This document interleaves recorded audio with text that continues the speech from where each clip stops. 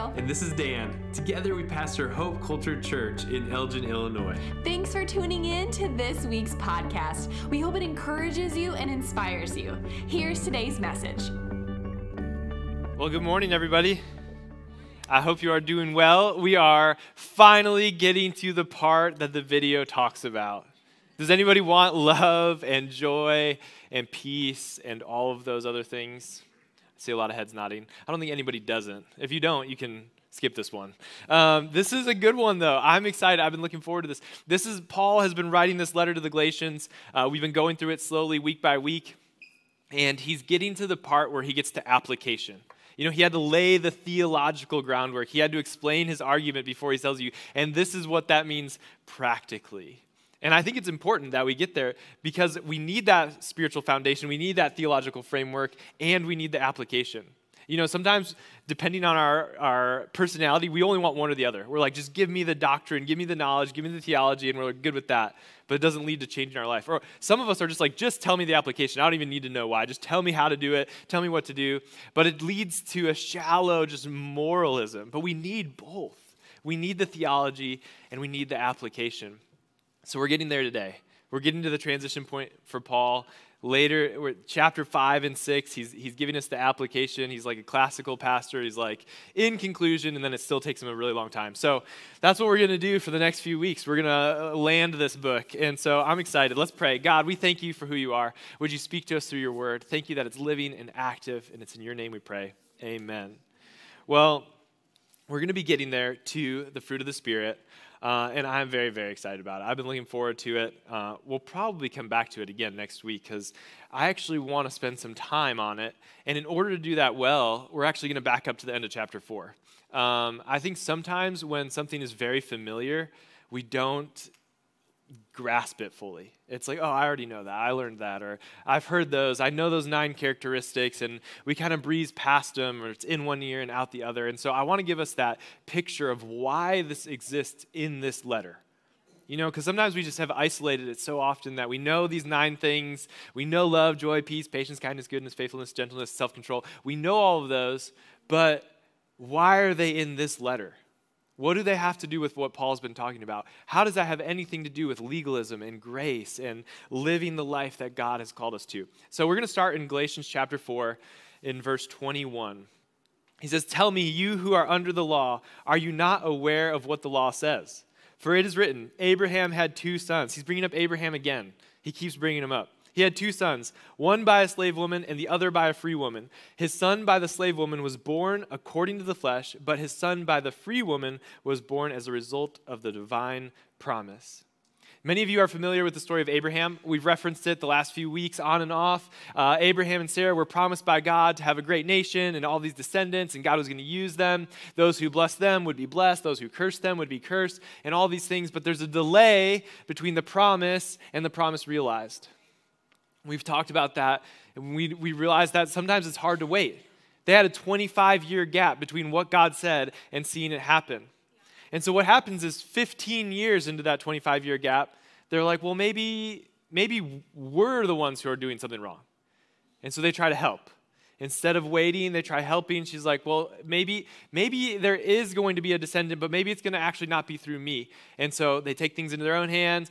Abraham doesn't seem to put up too much of a fight about it, which is a whole separate issue, but he sleeps with the maidservant Hagar, and Ishmael is born. And then from there, we realize they hear from God, no, that was wrong. They are going to still have it. 10 years later, they actually have Isaac, and this is what Paul is bringing back up now. He's bringing back up these 2 different sons. He's saying, this is like what you're experiencing, church in Galatia. He's like, when you go back to the law, it's like taking things back into your own hands. It's not grace. It's not accepting it. It's not trusting that God will accomplish it. You're creating an Ishmael. You're doing it on your own instead of waiting for Isaac and trusting that God is faithful, that he's going to do what he said he was going to do. He pulls out a couple points from this story. And the first is that God keeps his promise to us. He will always do what he says. Verse 27, "For it is written," He's quoting in Isaiah, "Be glad, barren woman, you who never bore a child. Shout for joy and cry out loud, you who were never in labor, because more are the children of the desolate woman than of her who has a husband." He's quoting Isaiah, who is referring to Abraham. I know it's a lot. We're going to get there. But Paul wants us to see that God can do more through our inadequacies, through our barrenness, through what is unexpected, than we can accomplish on our own. He's saying more are the children of the desolate woman, the barren woman, the one who couldn't even do anything, the one who couldn't offer anything of herself. She was beyond age. She had never been able to have kids, and yet through her, Isaac was born and the promise came. God doesn't need your potential in order to do what he wants to do. I think that's good news. I think that is very comforting for me, that he doesn't need something I have in order to do what he wants to do. He's just asking for my availability. He's the one who keeps the promise. He's the one who fulfills what he said he was going to do. He's a miracle-working, way-making God. It's not in the way that we would assume. It's not us trying to piece the pieces together to make what happened and manipulate the situation so that it's coming true on our own terms. It's trusting God to do what he said. I think of Zechariah 4:6 where it says, "Not by might nor by power, but by my Spirit."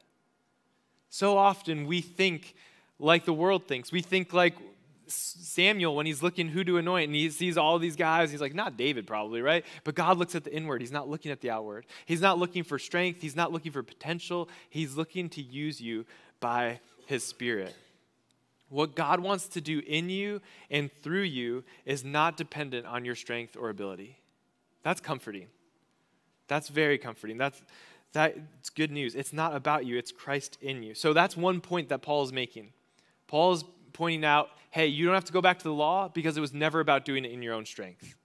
And then he also points out that those who are under the law always hate, always despise, always look down upon those who are under grace. This is verse 28 and 29. "Now you, brothers and sisters, like Isaac, are children of the promise. At that time, the son born according to the flesh persecuted the son born of the Spirit, the one born by the power of the Spirit. It is the same now." He's saying this is how it always goes. The one born of the flesh, the one who follows the law, in his time, it would have been the Judaizers and the Galatian church. At Luther's time, 505 years ago this week, we celebrate the Reformation. It would have been the Catholic Church versus the Protestant Church. In our time, we see it too. We see it in Christians who are wanting to be legalists, and we also see it that, Muslims come from Ishmael. They trace it back all the way to Abraham through Ishmael, and we trace it back through Isaac, and we see even the way that we view and approach God is so different. We view it as grace. We view it as we can't do it and he did it. And they view it as we have to earn it. And they despise us for it. It's always this way, that those under the law hate those under grace. The gospel of grace says that our striving, our zeal, our knowledge doesn't bring us closer to God. Our passion is good. Our desire to grow is good. But it doesn't make us closer to God. It's him that came to us. Continuing on, I think those are two important points that Paul makes that actually frame chapter 5. So he says in verse 30, "But what does Scripture say? Get rid of the slave woman and her son, for the slave woman's son will never share in the inheritance with the free woman's son. Therefore, brothers and sisters, we are not children of the slave woman, but of the free woman." Chapter 5, "It is for freedom that Christ has set us free. Stand firm then, and do not let yourselves be burdened again by the yoke of slavery." I love this. This is when he's getting to the part where he's pulling all of the arguments from the Old Testament and his personal experience together, and he's like, the whole thrust of this has been so that you understand you're free. You're free from the law, and you're free to pursue love. We see that he means love because he brings it up throughout chapter 5. In verse 6, he says, "For in Christ Jesus, neither circumcision nor uncircumcision has any value. The only thing that counts," if you ignore the rest of the message, get this, "the only thing that counts is faith expressing itself through love." He's been leading the whole book to this point. He's like, you're free, and that freedom leads you to live your faith, which expresses itself in love. This is going to make more sense and be even more important in a little bit. He brings it up again later in the book when he talks about, or later in the chapter, he brings up how faith is the culmination, or love is the culmination of our faith, that it expresses itself to the world around us, and that the freedom we have actually leads to that love. The freedom and grace offered leads to that love. It's for freedom Christ has set us free. He then says, stand firm, which is a very militant term. He's saying, stand firm. Don't go back. Don't be burdened again by the yoke of slavery. This has been what he's been talking about the whole time. Don't add anything to the gospel. Don't go back to how things were when you had to do it on your own. Stand firm. There's the idea that you can be partially free. You know, you can experience legally the freedom that God offers. You're justified, you're made right with God, you're reconciled to Him, you have your sins wiped away, but you're not actually experiencing that love worked out in your life. You don't have those things producing themselves. You don't have love and joy and peace the way that you feel like should be if it's from Him. It's like you were in jail and you were declared free, but you stayed in the cell. What Paul begins to do is explain that staying in the cell is simply not walking in the Spirit. He says, you're forgiven, you're set free, you can go anytime, but you won't experience that freedom till you live in the power of the Spirit. He begins to unpack that in chapter 5. In verse 2, he says, mark my words. I, Paul, tell you that if you let yourselves be circumcised, Christ will be of no value to you. He's saying if you go back to saying, I have to do this on my own, I need the law, I need other things, it is partly me. He's like, Christ is of no value then. Christ came so that you could be removed from all those things, so you could be set free. Going back to a works-based righteousness is leaving the gospel. Let's skip ahead to verse 13. You, my brothers and sisters, were called to be free. But do not use this freedom to indulge the flesh. This is important. He says, rather serve one another humbly in love. Again, that idea of faith working itself out in love, expressing itself in love. You've been set free for freedom's sake, but that freedom isn't so that you can do whatever you want. It's so that you're free to live the life you were intended to. You're free to walk in the Spirit, in the power of the Spirit, to have Him working in you and through you. This is a major point because the Judaizers were worried if they leave the law and they actually understand grace, they're going to do crazy stuff. Paul addresses this in many of his letters. He talks about it in Romans. He's like, well, if grace abounds, should I just sin more? And he's like, no. In fact, when you understand grace, it makes you live the life you're called to live. It allows you the freedom. It makes more sense than why you're commanded to love. Jesus says the greatest command, love God with all your heart, soul, mind, and strength, and love your neighbor as yourself. It's interesting that He's commanding you to do something you can't just be commanded to do. You can't do that on your own. You can't just muster up love for God and love for others. We love because He first loved us. That's the only source of that love. And the freedom Christ offers, the freedom of grace, is that you can walk in that love, in His strength and by His power. So He's saying, don't use that freedom to satisfy the desires of the flesh, to do whatever you want. In fact, use that freedom to serve one another humbly in love.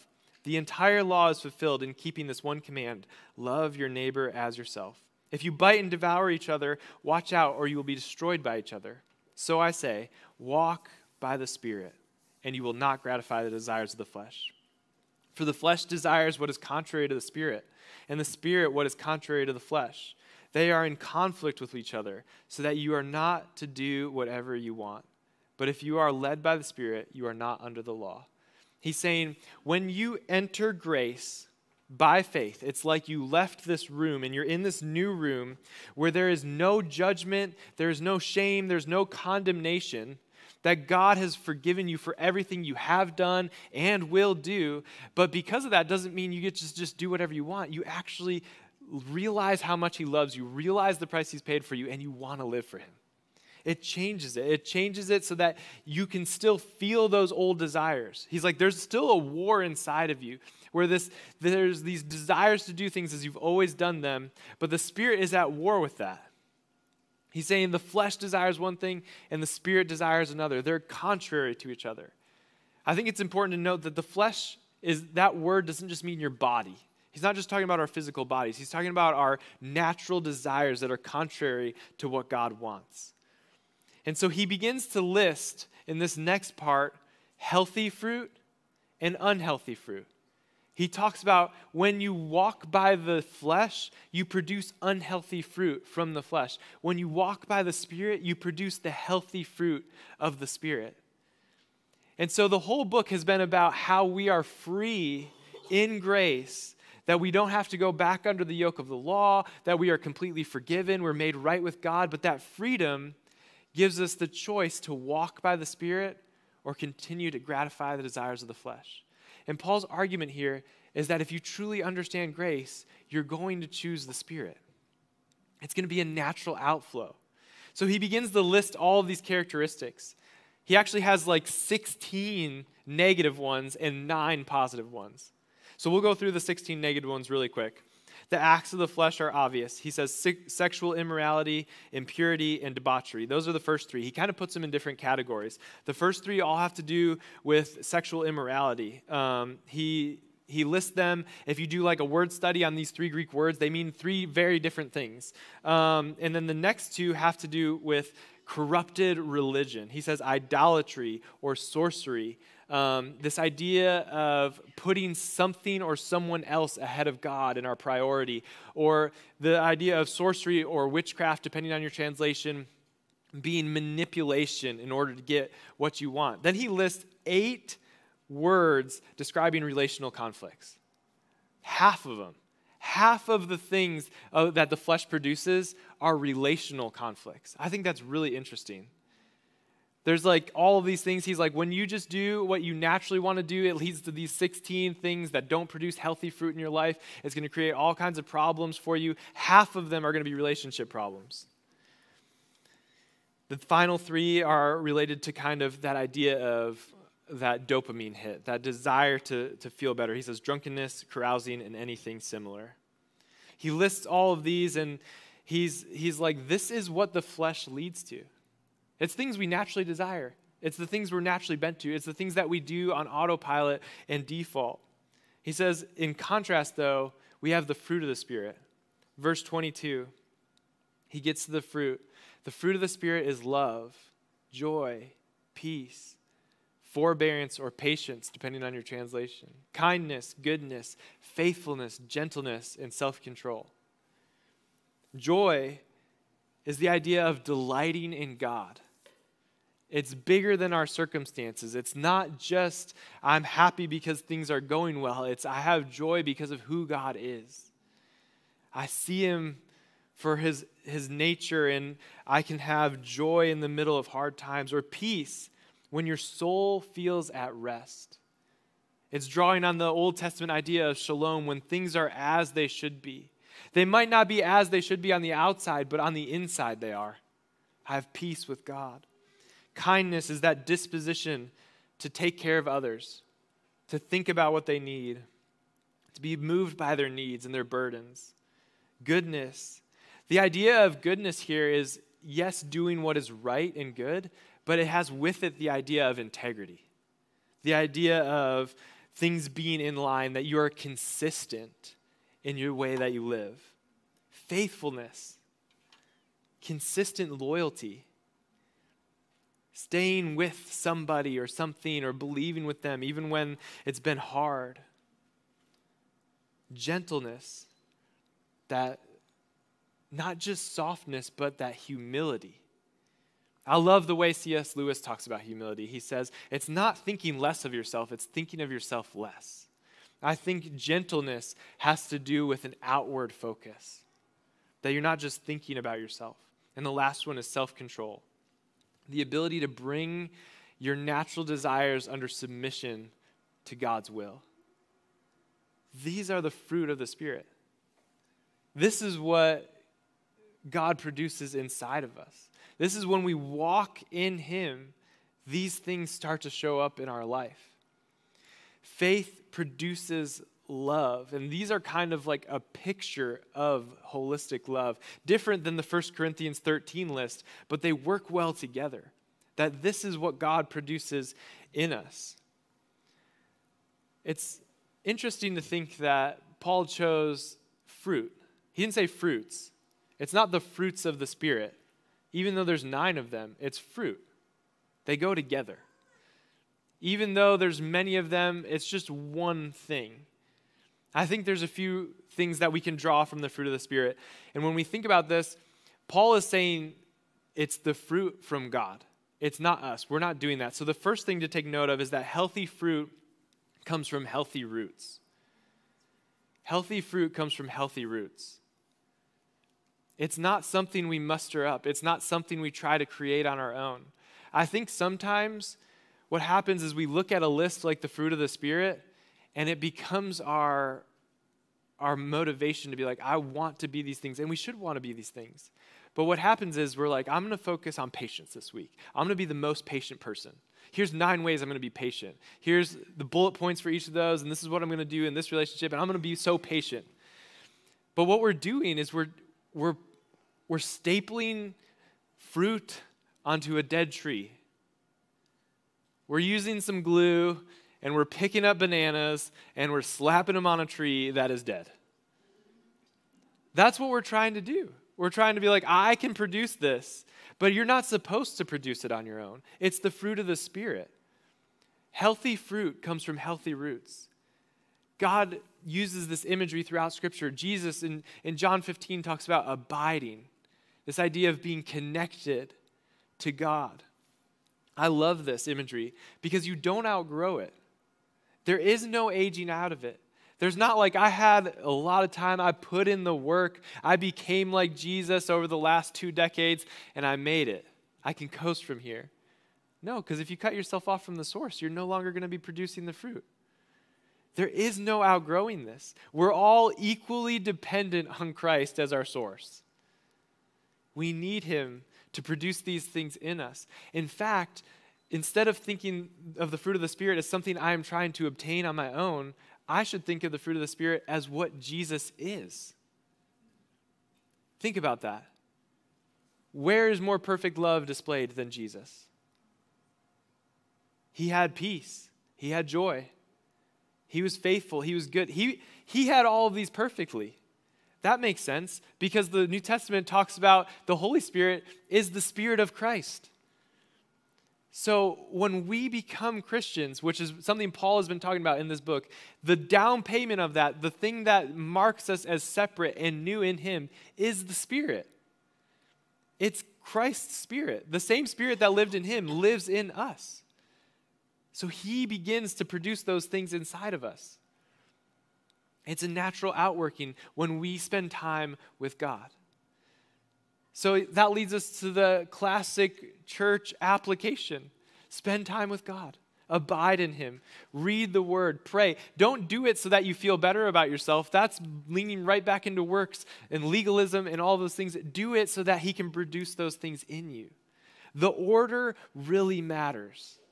The priority and the motivation. I would just want to be with him, and it's going to make me more like him. I'm not going to try to do it on my own. I'm not going to pick up fruit and staple it to a dead tree. I'm going to focus on my roots. I'm going to be connected. I'm going to abide in Christ. I'm going to pursue him and his righteousness. The second thing I want to point out is that you are only as mature as your most immature fruit.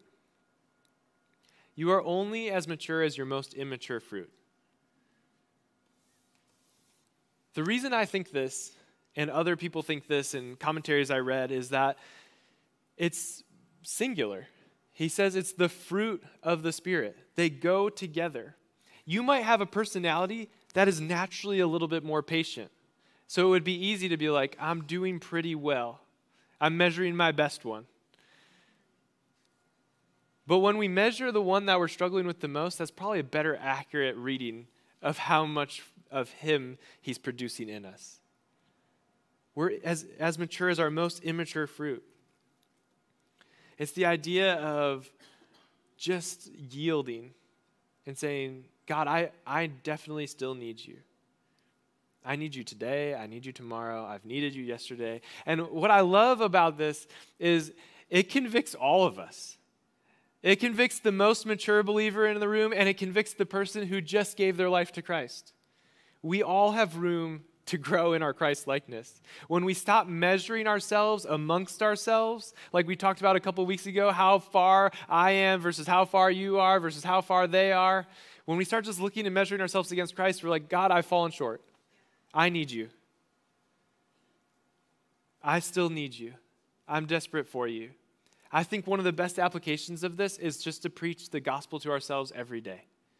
The finished work of Christ. God, I can't do it on my own. I have never been able to. I need you today. I need you to produce your fruit in me today. I need love and joy. I need peace. I need self-control. I can't do it on my own. Preaching the gospel to ourselves every day is the best way to grow in Christ. It reminds us that it's not us. It actually allows the Spirit to speak to us about the things he needs to speak to us about. I also think we need to focus more on the fact that he has done these things for us and will produce them in us than the fact that we're not doing it on our own. For every little bit that we spend thinking, man, I'm not producing that, we need to spend 10, 20, 100 times thinking, man, he has done that for me. It's completely paid for. It's completely forgiven. I truly believe that we are more motivated by what God has done for us than what we are currently doing wrong. In fact, that's what Paul says. Walking in the Spirit is the best way to avoid the flesh. Walking in the Spirit is how we avoid the flesh. Depending on how you were brought up and raised, this is different than the way we think. Depending on how you've heard it preached before, when you're told, don't do all of these things, which you shouldn't do, the best way to not do those things is walk in the Spirit. It's to actually focus on what you should be doing. It's replacing those desires. Look at verse 16. I say then, walk by the Spirit, and you will certainly not carry out the desire of the flesh. Walk in the Spirit, and you will not carry out the desire of the flesh. I think we spend too much time focusing on putting to death what Christ has already said he's put to death in us, and not enough time walking in the Spirit. I think this is why throughout the New Testament it's constantly trying to redirect our attention upward. Focus on what's above. Focus on what is lovely and pure and true. It doesn't mean we never get convicted. It means we get convicted, but we say, God, thank you. Thank you that you're going to be changing that area in me. Thank you that you're the one who can do that. I surrender that to you. I ask that you would move in my life. It's very positive versus just focused on putting those things to death. In fact, at the end of the list, the end of the fruit of the Spirit, he talks about how against these things there's no such law, which is kind of funny of Paul to say, because the whole argument of his book is about the law. And he's saying, when you do these things, you're going to be doing what God wants anyway. When you're walking by the Spirit, you don't even have to worry about the law. You're naturally going to be doing it. And so he kind of ties together the whole argument of the book. And then he goes to talk about how we have already put to death the flesh. Those who belong to Christ Jesus have crucified the flesh with its passions and desires. Since we live by the Spirit, let us keep in step with the Spirit. Let us not become conceited, provoking, and envying each other. He wants us to realize that Christ is enough. The finished work of Christ. He has paid for our sins. He's not just dealt with the penalty, he's also dealt with the power. They don't have to control us anymore. They don't have to dominate. He talks about them as controlling desires. He says the desires of the flesh, that's like strong compulsion, this urge that we have. He says the best way to fight that urge isn't to focus on the urge and be like, I'm not going to do that anymore. It's actually to focus on the Spirit, to walk in the Spirit. The Puritan preachers talked about this as the expulsory power of a new affection. They always use big words. But they're like, when you have something you love more, you don't love that other thing as much. They're like, instead of focusing on what you don't want in your life, focus on God changing you. Redirect your focus. Paul actually argues that when we focus on the flesh, we leave the gospel. We make it and take it back into our own hands. See, if our goal is Christ-likeness, it's not that we make ourselves like Christ, it's actually that we let him do it. He's saying we can't, the way you started is the way you finish. You're saved by grace through faith. There's nothing you can add. There's no works you can do. That's actually how you're supposed to keep living the Christian life every day. You're just supposed to stay in the gospel. Every day. Every day, Christ is enough for me. I've fallen short. I can't do it on my own. Make me more like you. Every day, walk by the Spirit. Healthy fruit comes from healthy roots. We need to spend time with him. You're only as mature as your most immature fruit. And walking in the Spirit is the best way to avoid the desires of the flesh. I can't help but think, what if we started doing that really well? Like, what if all of us collectively were walking in the Spirit more and more each week? It's not instant. You don't instantly become like Christ. Paul understands that it's walking. It's a journey. It's taking your next step in following Jesus. It's slowly becoming more like him. But if we actually redirected our attention away from what we might be doing wrong and focused on, God, how are you changing me? We'll actually be looking more like Jesus next year than we would if we just focused on killing our own sin. I 100% believe that. If we focus on God, he'll produce love, joy, peace, patience. He's going to produce all these things in us. We're going to start to look more like him. We're not going to want to do that other stuff as much. But when we just focus on not doing the other stuff, it's all we can think about. You guys know what it's like. Those of you with kids, no cookies. What are they thinking about for the next 30 minutes? How they can't have a cookie.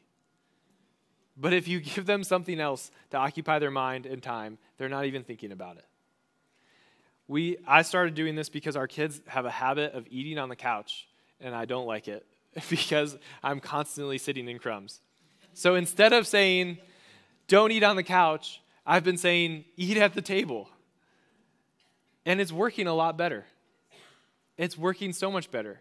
And that's how God is with us. Instead of focusing on just not doing the things of the flesh, which we shouldn't do, he wants us to focus more on what he's already done for us and what he wants to do through us. It's the fruit of the Spirit. Don't produce fruit by picking up fruit and stapling it to a dead tree. Be connected to God. Let him produce it in you. You don't walk by trees and hear them working hard to produce fruit. There's no grunting. There's no moaning. It's just good, healthy roots and good, healthy soil over time. Just spend time with Jesus. Focus on what he's done and what he wants to do through you, and you'll become more like him. Let's pray. God, we thank you for this beautiful truth. God, the gospel, every time we go to it, is better than we remembered. It's better than we thought. You continue to prove that you are a good and faithful God. God, I thank you for everybody here, and I ask that you would help us to become more like you. God, that you would help us to produce good, healthy fruit, not by effort, but by faithfulness, by nearness, by good roots in healthy soil. God, I thank you that we're set free, that just like Abraham, we don't have to take things into our own hand, that we can trust you are able to do more than we could on our own. That we don't have to try to make it happen, God, that you've already told us it will happen. That it's by your Spirit, not by might, not by power, but by your Spirit. God, I pray that we'd be a transformed church because we're transformed people. God, that we'd be walking in the Spirit, in step with you, out of love by you. God, that we would focus and understand that the main thing is faith working itself out in love, expressing itself in love. God, would you change us from the inside out? It's in your name we pray. Amen. Amen.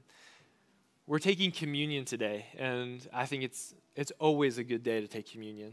But I love even just the simplicity of going back to the gospel the way we did today and saying, God, we need you then, we need you now. We didn't outgrow the fact that we're dependent on you for life, for change, for transformation. For those who maybe are in the room or watching online or listening later, if you've never made that decision to follow Jesus, that first step of saying, I admit that I have sinned, I admit that I can't do it on my own, but I believe that Jesus came and lived the life I couldn't. He died for me so that I can now live for him. If you've never made that decision, communion is for those of us who have. But if you're ready to make that decision now, you can take communion with us. If you're ready to say, I need that. I need God to work in me and through me. I understand that on my own, I'm separated from him. I can't produce the life he's asking me to. All you have to do is come to him with those thoughts. God, I need you. Please forgive me. Please fill me with your spirit. Make me new again. In your name, amen. When you pray that, he adopts you into his family. He gives you his spirit inside of you so that you can look more like him. He welcomes you in with open arms. So if you just made that decision now or you've been following Jesus for a long time, we're gonna take communion together.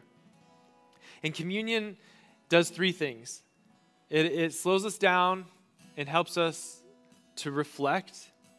Where do I need the gospel again? Where do I need forgiveness again? It's a preparation. It allows us to partake and celebrate and remember what God has done. And it also causes us to look forward to his coming again. And so Paul in 1 Corinthians says, everyone ought to examine themselves before they eat of the bread and drink from the cup. So we just want to take a minute and just say, God, examine me. Search me and know me. Is there something that I have that I need to just release to you, confess to you? Just take a minute and go ahead and do that.